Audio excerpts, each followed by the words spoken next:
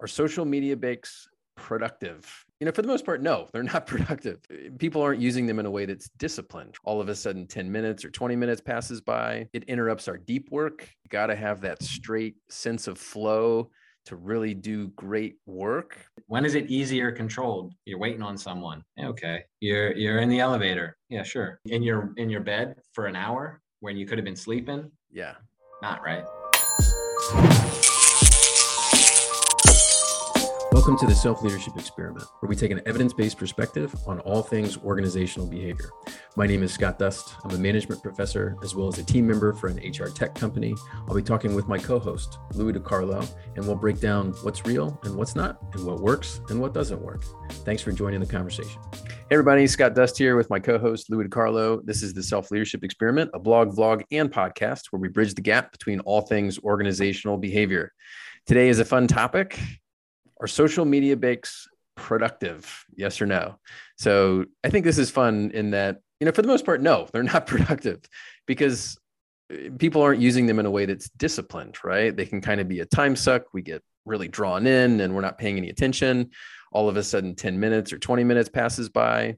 I think also there's a problem with it interrupts our deep work, deep work to get really into it. You got to have that straight sense of flow to really do great work. But then if you're interrupted every 6 minutes with a ping, it draws your attention away and it's harder to get back in. So it's bad when it's undisciplined. But I do think that you can be disciplined and do it well. I mean, if you're going in when you want to go in with a defined amount of time, it can be helpful as a way to kind of take a break or psychologically recover. And I've done a little bit of research about how social media can be a good thing and a bad thing when done right. And we can get into some of those research projects and kind of break those down in a second. But do you believe me? Do you think social media can be productive if done right? Or do you just think, no, there's just no way that it can be helpful? Well, I think, again, we just spoke about another topic and I brought this common theme that is reoccurring. It's time management. Yeah. So are you able to manage your time effectively and take social media breaks? Perfect, right? Like everybody needs breaks. There's better ones than not, right? But I wouldn't say social media itself is good or bad. It's, are you in control of social media, or is social media in control of you and your time, right? So, right. You gave really good examples in your blog there, right? Yeah. When is it easy or controlled? You're waiting on someone. Okay. You're in the elevator. Yeah, sure. Right. Yep. Is it bedtime and you're in your bed for an hour when you could have been sleeping? Yeah. Not right. Not right. Yeah. It's know the right circumstances and only allow those to be the opportunities. And actually on that last example, sleeping. So I just published a paper with a few other colleagues, Hyung Liu at a London School of Economics. He and I have worked on a few different papers about mindfulness. And we published this paper in Journal of Applied Psychology. And the premise was social media usage, well, not social media in particular, but what we call cyber leisure before bed can be good or bad.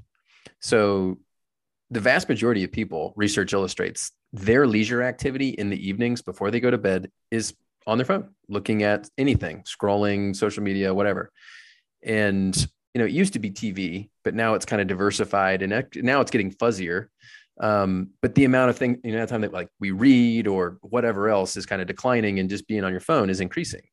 And so we found there's actually good and bad. So if you're engaging in cyber leisure before bed, and you are more mindful, trait-based mindfulness, right? So a tendency to be present moment attention and awareness in a way that's non-judgmental.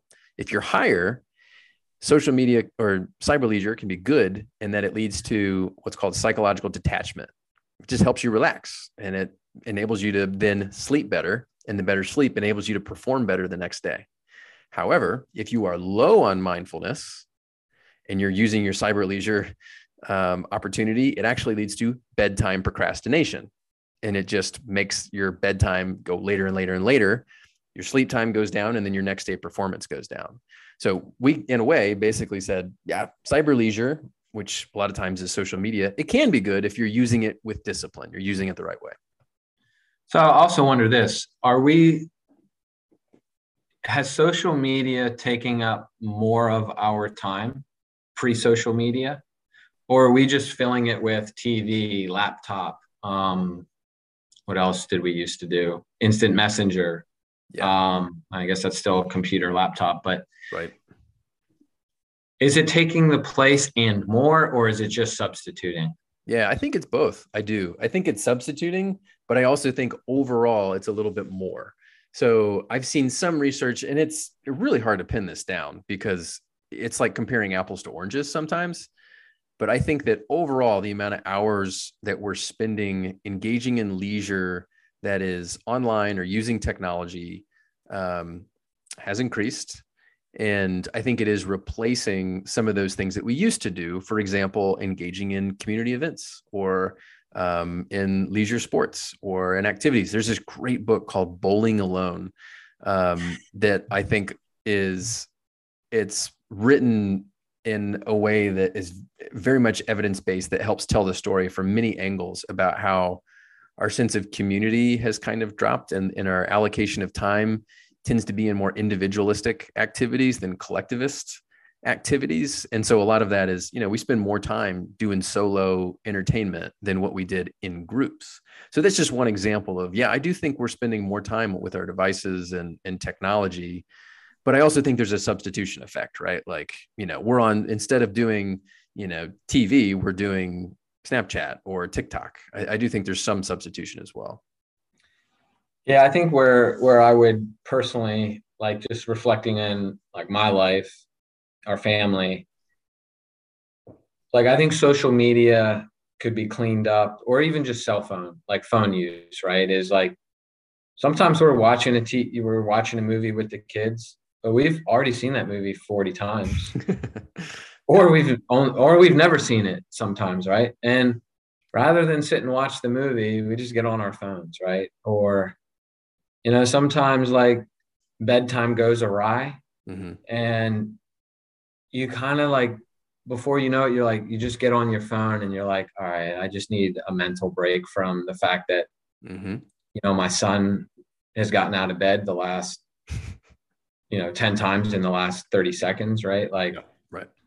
So it's hard to be disciplined. It's like when not to use it, right? You need boundaries. I think you mentioned that. Yeah.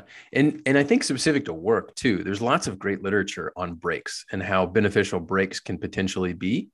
But I think an important and overlooked aspect of the benefits of breaks at work is that the break is only helpful in creating some of that psychological detachment that allows you to recover if it is as different from what you're currently doing as possible, right? So if you're typing up emails and jamming it out on Slack and looking at a screen and researching this, that, and the other, and then your break is to stare at a smaller screen and look at content, like, that's not a break. Your mind doesn't know the difference. Yeah. And so we might get a little bit of a dopamine hit, but it actually isn't as psychologically recovering. It's not psychological recovery in the way that we think it is.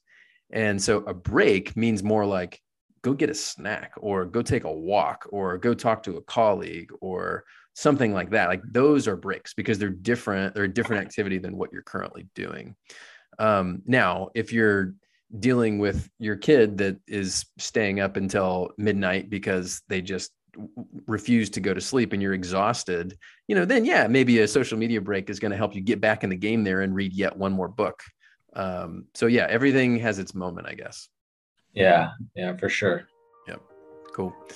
All right, everybody, thanks for joining. For more resources on bridging the gap between science and practice for all things organizational behavior, go to scottdust.com. And from there, you can subscribe to my monthly newsletter and find more evidence-based insight through social media, YouTube, and podcasts. Thanks, and see you next time.